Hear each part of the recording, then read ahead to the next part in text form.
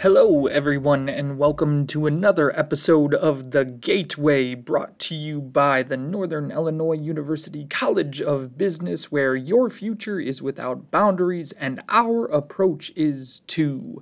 I am joined, as always, with my incredible co host, Dr. Biagio Palese. Hello, Biagio. Ciao a tutti, welcome to another great episode.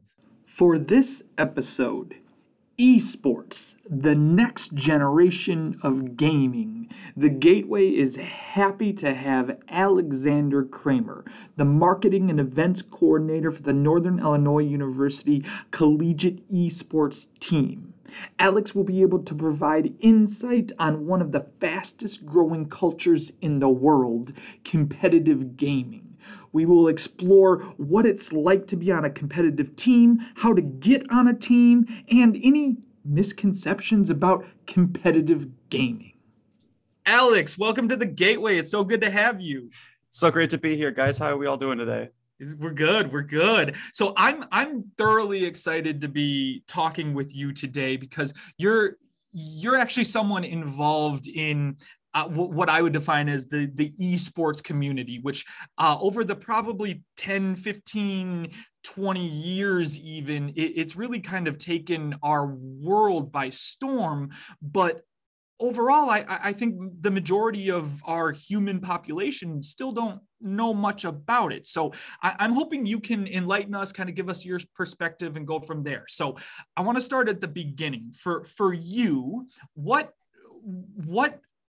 how do you define esports? Let's just start there. So esports at a very basic level, it delves down to a competitive video game.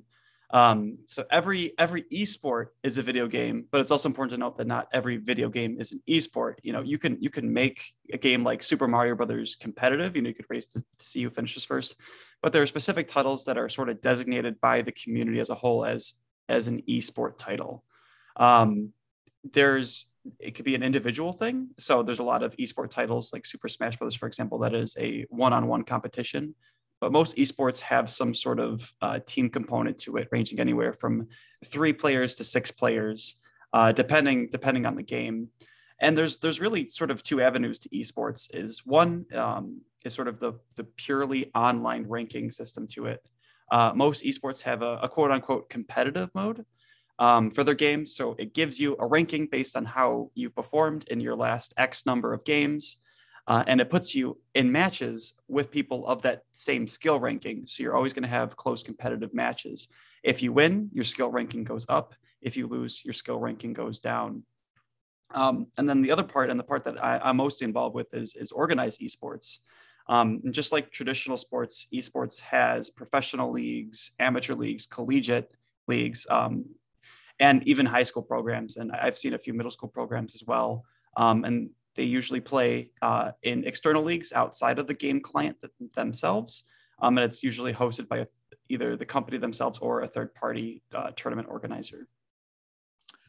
Okay, so thank you for that, because that's a really strong definition, and I already learned something here. And I would define myself as a relatively regular gamer, but from what you said, when I'm playing a video game and I'm playing against other people, and it's just me sitting in my house and they're just sitting in their house, but we're competing against each other, that still technically falls under like esports then? Like, can I walk around saying I'm an esports athlete right now? Absolutely. I mean, if you're going up against someone, you're competing in a game to see who's the winner. That's an esport in my book.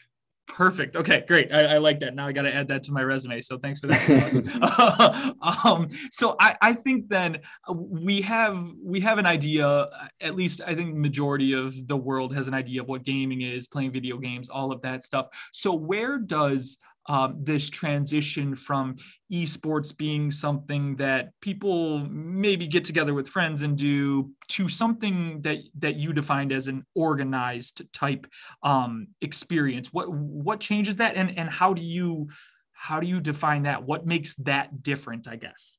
So I guess it just depends on who you're playing with. If you're just playing by yourself in online competitive mode, like that is still esports.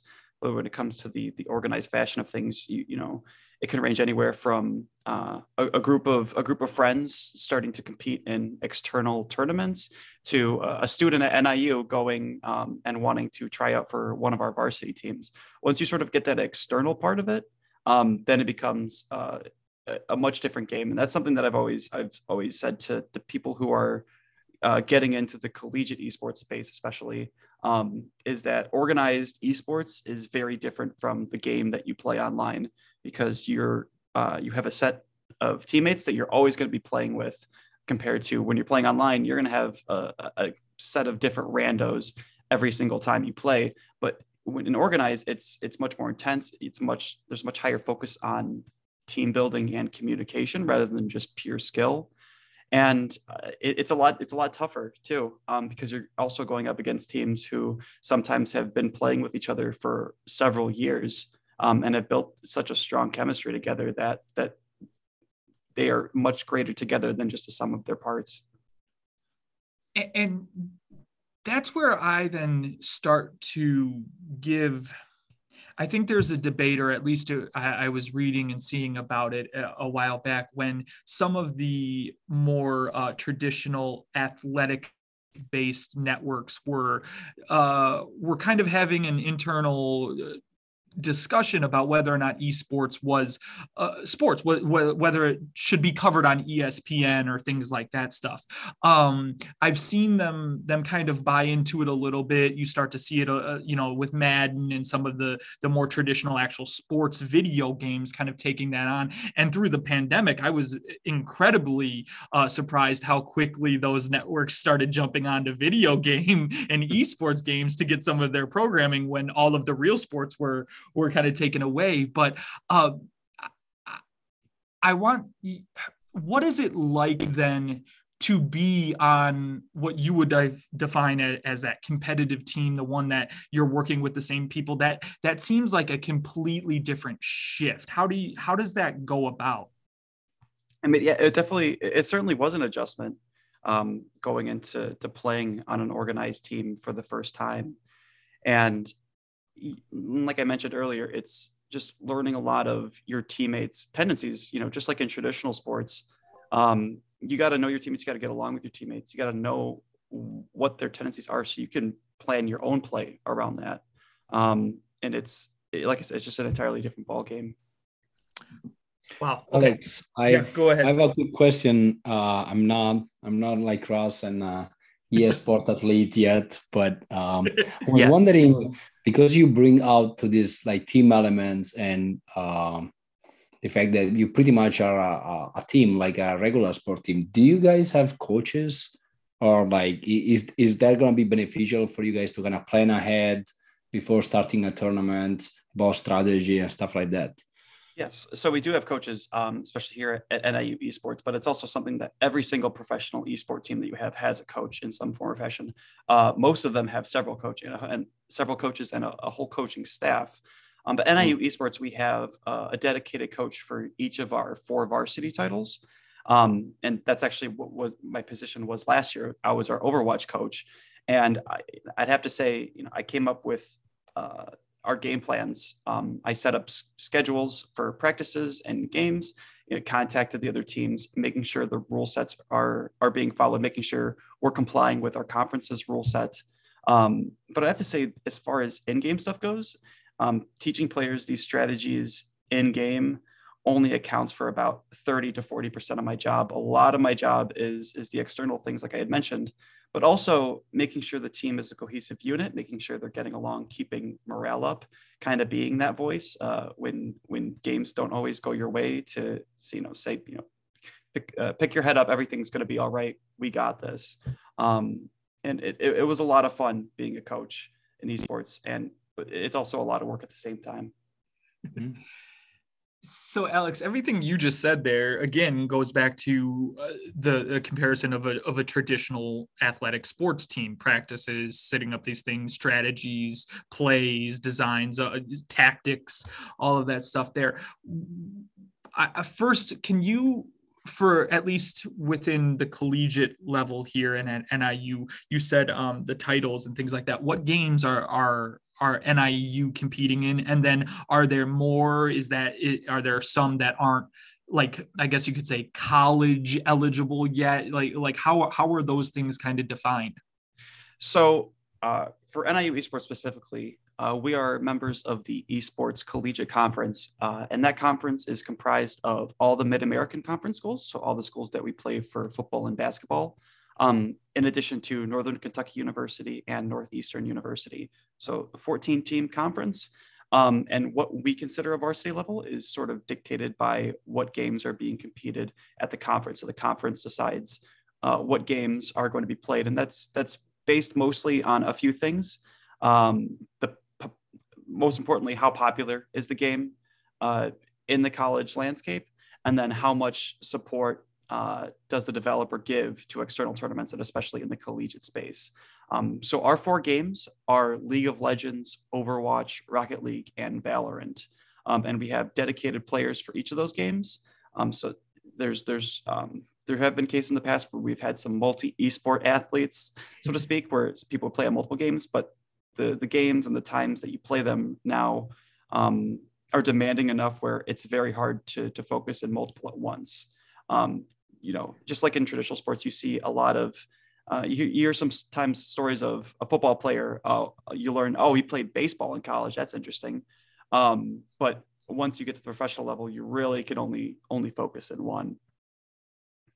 Wow. So then within that one, you're obviously talking about the demand and all that stuff. Let's start at anyone who might be out there listening that's heading to college or currently at college. What is the demand for a collegiate esport athlete? What is that looking like on a week basis? What is that kind of that time investment like? It really depends on the program that you're in. So collegiate esports, there's hundreds of programs around the country, and they're all sort of varying in levels of how far developed they are. A lot of programs are still just student clubs, but there are some extremely robust programs that exist in the nation. For NIU esports specifically, we ask our players to put in around 12 to 15 hours a week of their time, dedicated to practice, team meetings, matches, in addition to whatever they're playing on their own time to keep up with the current trends in the game itself. Wow.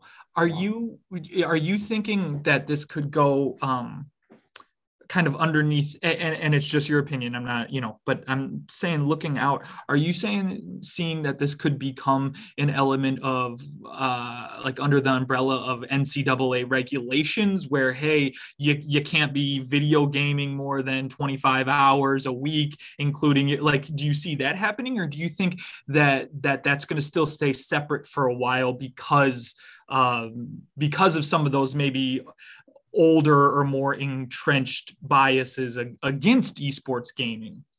Yeah, and this, like you mentioned earlier, this is just my personal opinion. It doesn't reflect what NIU esports thinks, but I think there's a lot of positives and negatives of an NCAA regulation. Currently, I enjoy having no NCAA regulation because it does allow a lot of flexibility for our players.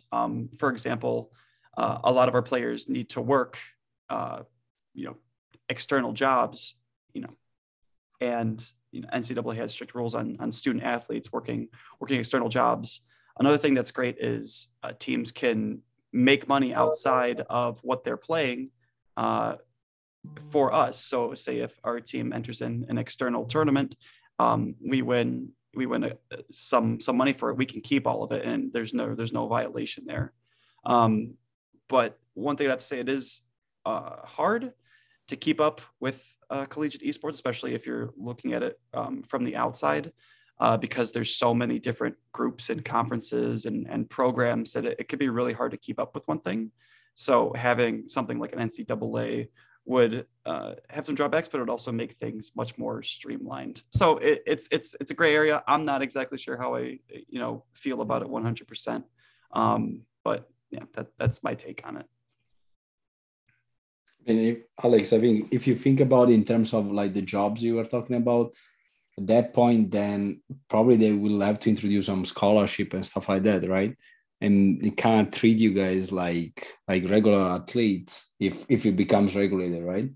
Yes, and that's the thing. A lot of colleges are offering scholarships for their players. Already? Yes, actually, Oh, wow. NIU Esports, just a couple months ago, we had a crowdfunding campaign to raise money to start a scholarship fund, and we reached our goal. So we're going to, starting this year, we're going to be giving all of our players a partial scholarship for being on the team, because they put in a lot of time, and they're doing it up until recently, they're doing it completely for free. And they do it just purely out of love for the game. And we wanted to help legitimize what we're doing here and help support these players financially, because as you both know, school isn't cheap. So we're happy to give a partial scholarship. Some schools, not a ton, some schools are giving full rides to their universities to play for their universities' esports teams. Wow, that's interesting. Yeah, that is truly insightful. So then my next question within that is, if colleges and universities are starting to support this financially, just like athletics, just like football, softball, whatever, there then becomes a monetary backdrop to that as well. And you even mentioned that you can go to different events and actually win money. So that's, I think, some of where you start to define more of the collegiate and the professional level, is that there's actually real dollars on the line for some of these competitions you're going to. Is that correct? Yes. So for example, when I played on our Overwatch team in my undergrad before I got hired onto the program, there'd be tournaments that we would compete in that the grand prize would be, $2,000 per player in scholarship money. Granted, we never even got close to sniffing that at the time, but there are scholarship prizing to be had in some of these collegiate tournaments. Alex, sorry, I'm not an expert on this, but all these tournaments that you guys are doing are done remotely, or do you guys actually travel to a specific location, or it depends on the tournament? So right now we're doing everything remotely, but remotely from a location. So we have our NIU Esports Arena that just opened up in Old Guild Hall.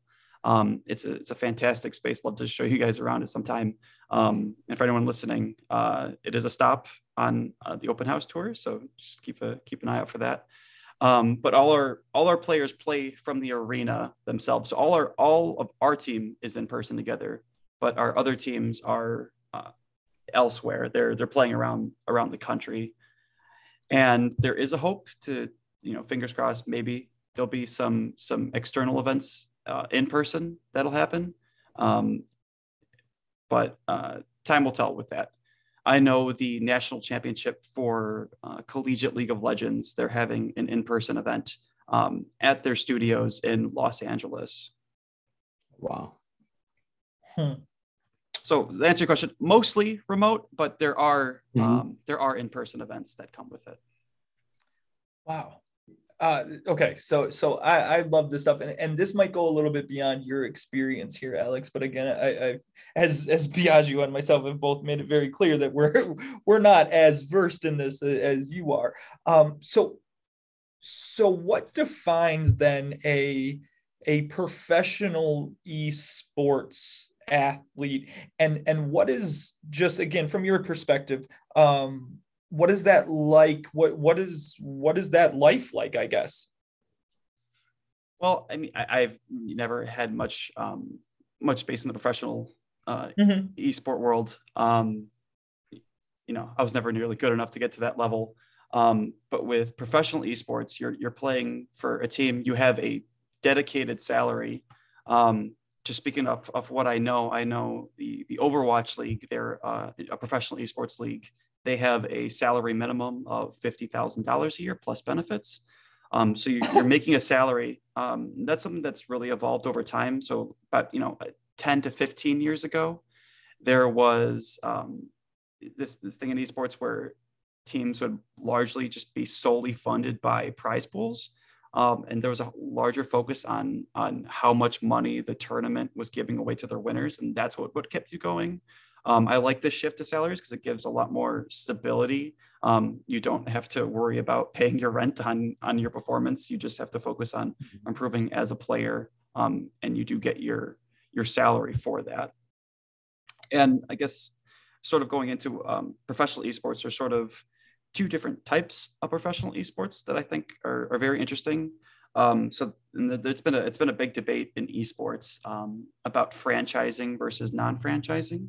So with a lot of professional leagues, for the top esports, it works very similar to how an NBA or an MLB works. And owners or investors pay a certain amount of money to the league to guarantee a spot.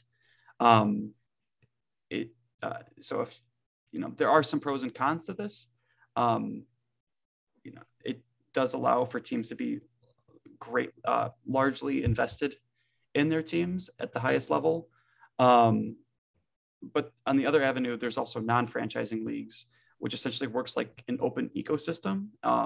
So there's leagues, but anyone can qualify for it through a series of tournaments or events, meaning a group of 5 friends can get together, spend a lot of time dedicating their craft, getting really good at the game, and make it to the highest stage in that esport, and make a lot of money in turn doing so.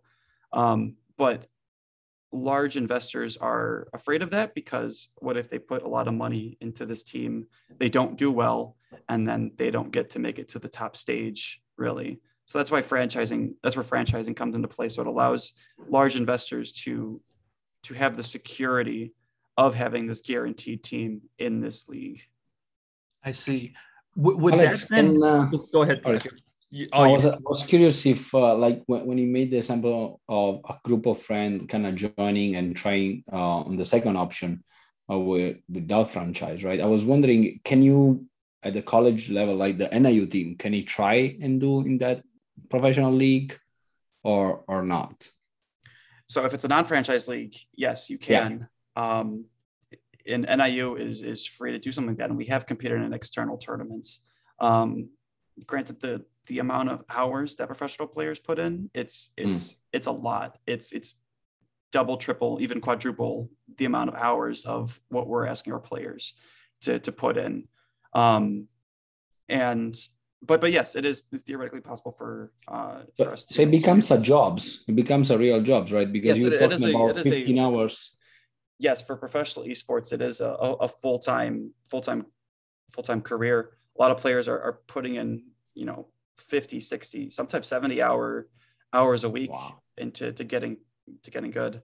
Because unlike sports where, you need to have recovery time because you're doing a lot of things very physical, that sort of thing doesn't exist as much in the esports space. I still personally believe in having a good balance of gaming to rest time, because mental burnout is something that is a prevalent problem in esports on the professional level. Players playing a lot, getting burnt out. That I think a nice balance could be reached with work life in the professional esports field. So then, Alex, when you're talking about the franchise side of that stuff, I'm thinking of that as a kind of a traditional hub and spoke business model, almost like you have, the X team and they're the franchise. Does that team potentially compete in multiple different games? So like, hey, they represent, but they may have different players, but that same logo basically and team name is playing in League of Legends as well as some of the other ones you've mentioned, or is it like no, this franchise literally is specific to League of Legends or Super Smash Brothers, things like that? Yes, so there are organizations. A lot of the top organizations compete in several different esports. So I'll just give Team Liquid as an example. So Team Liquid has teams in a lot of games. Some of them are franchised, so they have to worry about qualifying for these tournaments and constantly being at the top of their game to compete at the highest level. But they also have purchased a spot in the League Championship Series, which is the North American League of Legends esports league. So no matter what their performance is in that league, they're always going to have a spot in that league because they paid that franchise fee. But every team has their own dedicated set of players, dedicated coaching staff. Yeah. So do you see that as, because I know you come from a business background, do you see that as potentially becoming something where people are walking around with liquid jerseys on because they know that franchise, just like they know the Chicago Cubs or the New York Yankees? Is that kind of maybe what they're trying to do with that, or is that too far-fetched? No, I mean, yeah, you're already seeing it a little bit. Granted, it's not as prevalent as seeing a baseball hat is around, but there have been a lot of times where I've seen people walking around in esports merch, and that's on the business side. That's one thing that I think is great about esports, is that with these teams, most of the time there is a couple of exceptions, but most of the time these teams are not tied to a specific city or location. So these organizations are able to cultivate a worldwide audience. You do see some regionality with things, just depending on where their headquarters is. So there's some teams that have a very heavy Europe-based fan base because they're based in Europe, but you still see a ton of fans of this European organization in America and vice versa. And that's something that I think is really cool. So it's pretty much competition without boundaries, right? And can I ask you, like, if there is a predominance of like a specific country over another where there are more teams coming from, or is that pretty much like distributed all over the world? It depends on the game. So with the game like Overwatch, for example, a good majority of the top players are from South Korea. There's a handful of players from Europe, and there's a good number of players from America, but that's mostly South Korean players are very good at that game. With Valorant, it's much more of a worldwide thing where it's very popular in North America, Europe, but also seeing a lot of traction from South America. So countries like Brazil have a pretty large Valorant scene. Japan is big in certain esports. It truly is a global thing, but certain esports does have a higher representation of one nationality over the other. You mentioned earlier that when competitions are developing and certain games are being selected as these staples for competition, that it relies on popularity, of course, but then also the developer supporting that stuff. Can you elaborate on that a little bit? Because when you're saying developer, you're literally meaning the company that created the video game itself, right? Yes. So the company that creates the game has a lot of say in how their game is ran. And of course, they need to. It's their intellectual property. So to give an example of an esport that does very well despite its developer support is Smash Brothers. Smash Brothers is a fighting game made by Nintendo, and it is one of the larger. I'd have to say it's probably the largest individual-based esport, so just one-on-one play, despite having a lot of grief and a lot of issues with Nintendo. So they'll try to get a very large tournament going for Smash Brothers, and Nintendo will send a DMCA or order them to stop this tournament because technically this third-party organization is making money based on their property. But I think they've come around a little bit on it, and other esport organizations are very good at knowing, like, hey, this is kind of free advertisement for our game. Having all these leagues and all these tournaments happen for our game is good publicity for us. So thankfully, it's going in the right direction as far as developer support goes. Yeah, Alex, I have actually like a question because, I mean, according to you, what would be the dark side of a company of developers for having a game played as an esport game? I see that the bright side, like you were saying, like having free advertisement and increasing in popularity, but what will be the reason for them not to be in favor or something like that? And so the hard thing is some companies have a different level of trust in third-party organizations where certain things can go awry, and there are some certain controversies surrounding the game. You know, for example, in the Counter-Strike scene, this is a long time ago, there was a huge match fixing scandal that involved players betting against themselves, throwing the match. And, you know, that caused a lot of negative publicity. But for the most part, it is sort of a win-win scenario for games and leagues to be played at this level. So it's possible to bet on the games as well? Not in America. Okay. So that's something that just opened up, just like how traditional sports betting is really opening up in America at the moment.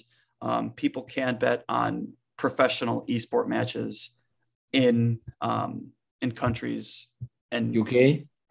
I believe so. Yeah, I believe they bet on everything. So Europe does have esports betting.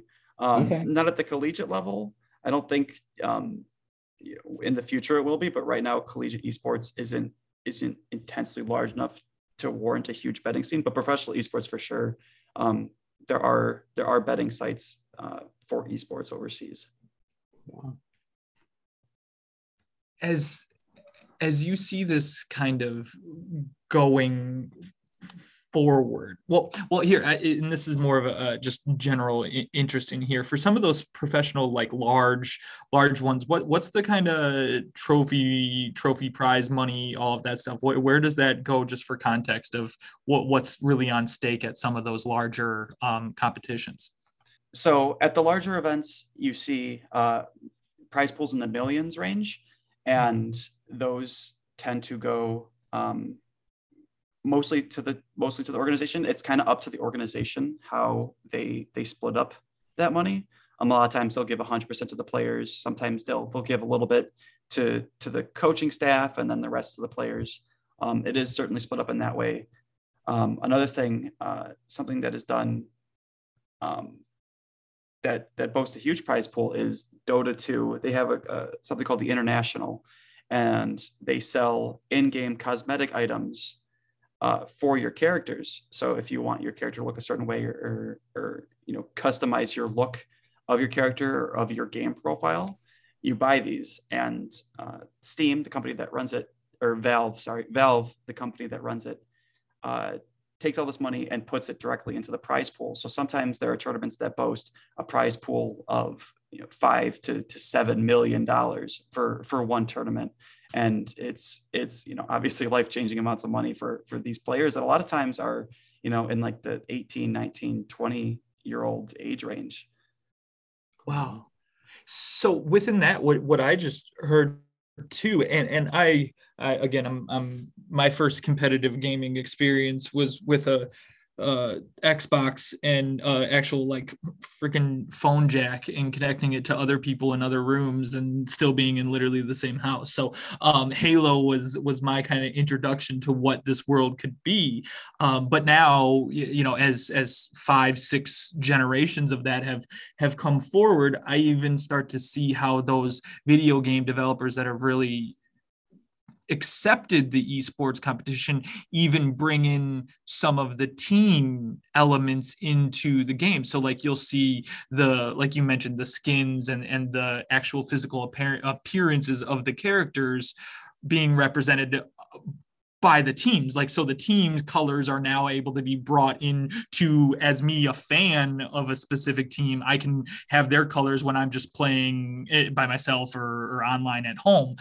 Do you see that sponsorship can start to happen? So the developers start saying, okay, again, we'll use Liquid again, saying, hey, we literally want to bring your logo and your clout into our game to bring your fans even more into our game. Is that something that could potentially happen, or really is starting to happen? It's something that's already begun.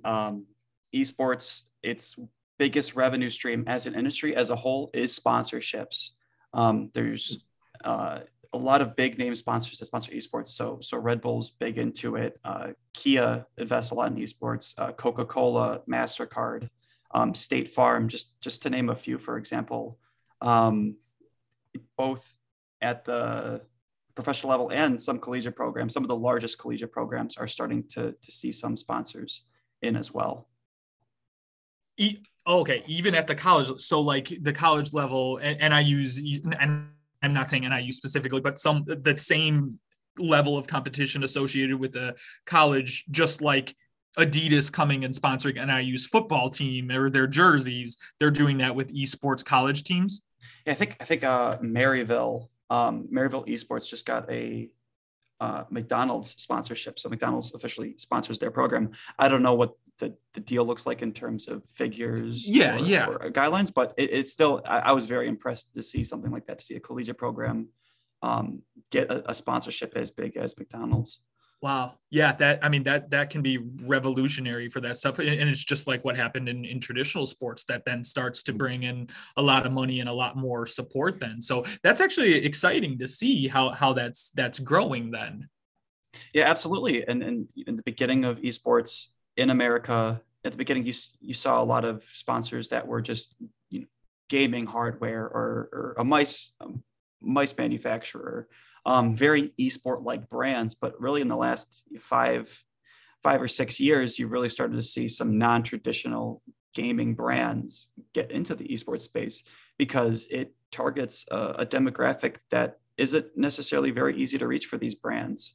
Most of the time, you have kind of a younger adult male group that can be hard for a brand to connect with or, spread their awareness to them. So esports has been a great platform for these businesses to expand their reach. So Alex, I go have a quick ahead. question, and again, it might be something that already happening, but do you see like in the future to have like a World Cup, like a nation level kind of competition, or Olympics of esports? Or So as far as global competition goes, so one thing I like to direct to is League of Legends. So League of Legends is a game made by Riot, and they have several different regional leagues. So they have one for North America, one for Europe. They have one for Korea and a lot of others. And every year around November, each team crowns their best, X number of teams per league. And then they all travel to compete in what is called Worlds. Happens every year, and it's all the best teams from every single region competing to crown a best in the world. And those are the esports that get huge amounts of viewership numbers, out viewing NBA Finals games, World Series games, because everyone in the world is so invested in it. And it's just like the World Cup. You do get a bit of country pride in there when you see a team from your country doing very well. Wow, that's awesome, Alex. I kind of got goosebumps as really the only way I have those experiences is with the Olympics and the World Cup, and I love that because it just everyone kind of comes together on that. So that's really cool. When is traditionally Worlds at? That is escaping me right now. Well, Worlds usually takes place around October to November Okay. for that specific esports leagues. And it's something that is Valorant starting to run as well. It's called Valorant Masters. Overwatch League is a global league in itself. So there's 20 teams. There's 20 teams in that league. And there's teams in China. There's a team in Korea. There's teams in Paris, London, and then all over North America, Toronto, New York. A couple teams in Los Angeles. It really is a global league. That is amazing. So I have one question that I want to get into, and it might be something that you want to duck and dive and dodge around. So I am prepared for that. But I think there is kind of a internal battle that happens within the gaming community between consoles versus CPU gamers. Is this true, and where do you fall on that? Because I definitely pick a side, and I'm definitely against the other side. So I just need to know that right now. Yeah. So I mean, it definitely not as bad as it once was, but to be honest, most of esports is done on PC, so actual desktop with the mouse and keyboard, especially with like all the top esports. But there is a lot of avenues for the first part of esports that I mentioned with the online ranking system that is done on consoles. And I have nothing against console players. I have, however someone wants to enjoy the game. If you enjoy it one way or the other, more power to you. I'm not gonna, turn my nose up at you. But yeah, most esport competition nowadays is done on PCs. Got it. Okay. Thanks for playing along with that one, Alex. I do want to kind of take a turn to a little bit more of the serious. And again, this is just your opinion, but I think it's a very valid one. And in our world, and especially in America, we experience tragic occurrences when it comes to gun violence and just violence in general. And without you can pretty much bet on it at some point during the debate or the aftermath of tragic occurrences, you'll hear kind of that what I would define as a cliche or a trope about video games and violence and creating some of these situations that I think we would all agree to should try to be eliminated. If you're a parent listening, or you have a kid getting into maybe these video games, and admittedly I'll define this. I mean, if you play Overwatch, at the end of the day, you are aiming at people and causing quote unquote damage. Now, of course, it's fake and all of that stuff. But where do you come at it with that? How would you talk to a parent and address that, or where's that? I know this is a really difficult topic, but you're ingrained in that community, and I think your opinion is very valuable on that side. Yeah, and of course I'm biased because I'm surrounded by the gaming space altogether. But there have been a lot of studies that have shown that there is very little correlation between violence and games.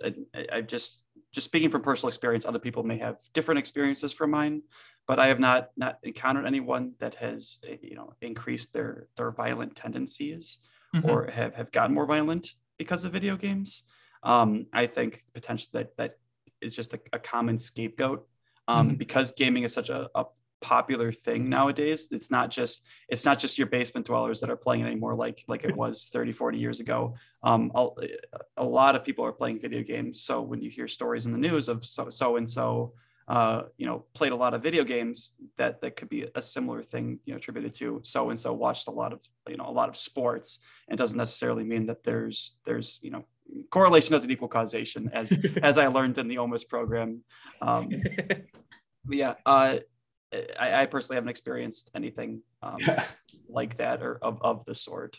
Okay, cool. I wanted to see that. If you're like, you know what, no, this is because I kind of view that along the lines of like when people do play football and you're like, well, you can get concussions, and people are like, yes, I understand that, but I take that risk. I kind of wanted to see if you're like, well, yes, you can become violent from these, and it's a risk you have to take, but that's not your experience, at least, right? Yeah, correct. And then there's a lot of studies that show that there's very little correlation between the two. Cool. So I think to solve the problem, we just get more people, more video games, and have that happen, and then maybe we'll solve a lot of problems then. Alex, this is really cool. So I want to now kind of pick your brain and kind of wrap up this conversation for anyone that is really interested in getting a little bit more involved and maybe taking that step from just playing with friends or playing online to really trying to experience some of this more either collegiate or that amateur competitive, or even aiming towards that professional. If I wanted to get involved in it, how do you go about that? What do you do? So if you're a younger listener listening to this, a lot of high school programs are starting to develop esports programs. So ask around your high school, ask and see if your high school has an esports program. If they don't, try and start a student club, have a student esports club. That's how NIU esports got started. Over a decade ago, it was just a student club up until 2018. And then those getting to the collegiate space do the same thing. Do some research, reach out to the people working at these programs, ask about esports. And if you're older, if you're past the collegiate and the high school level, there's still a lot of say quote unquote community bulletin boards through Discord servers of people looking to play in organized competitions. That it's just getting a group of people together and playing. So really, esports, it's one thing that I really love about it. It's people of all ages and abilities. Unlike traditional sports, where there's a certain type of genetic code that you kind of need to play sports at the top level. Anyone can enjoy esports at any level, no matter your background. I think one more thing I want to say, because I think Alex said well at the beginning, it kind of goes back on possible dark side of video games is finding a balance, right? Because I remember when I was younger, I was so into a game, right? I could spend like 12, 14 hours in front of it, and that can be kind of dangerous for your health, right? It can be eyes problem or any other problems, sleeping problems and stuff like that. So I think on top of like it's great work to be part of, and I'm surprised of how much already has grown, and thanks Alex to bringing us to us. But I will encourage people to take a balance between real life and video games. I think that's important. Of course, and that's very important. It's actually one of the pillars. We have 3 pillars that NIU esports is founded on, and one of them is healthy gaming practice. So our coaches and our program in general just always preaches you are a student first and a collegiate esports player second. If there's ever a time where a student is super swamped because they have an exam coming up that week, we tell them, don't worry about practice, don't worry about games, just focus on studying, do well. The conference and our program has a minimum GPA requirement to play on the team. So you can't be, on academic probation and playing. You need to keep on top of your schoolwork because ultimately, that's what students are here for. They are here to get an education and to do well in college. Esports is sort of a side thing compared to that because just education is extremely important, and we do not want students sacrificing their education for esports. I love that, Alex, so much. And I'm for all of our listeners in the description of this episode, I'm going to post the links to NIU's esports teams just so you can kind of see what it's about. And truly, the main reason why I'm doing that is to show off the NIU esports jersey, which I think is the coolest jersey on campus by far. So, Alex, if you can, I love it a lot. Yeah. Right. If you could tell me how I can buy one of those and do that, I would definitely be interested in. So, make sure to contact me with that. But anyone else listening, again, truly check this stuff out and get involved in it. I think some of the just inherent biases associated with esports should be shifting a little bit, because as you can tell, Alex is committed, is dedicated, is diligent, is hardworking, and it's really cool to see people kind of paving a new way and doing some awesome stuff. So Alex, again, thank you so much for being here and sharing your insight with us. Of course, I'm more than happy to. Thank you guys so much for having me on. And if any listeners have any questions about NIU esports in general, just go to our website at niu.edu/esports. And in the About Me page, there'll be my contact information there. So feel free to reach out. I'll be happy to answer any questions you guys have.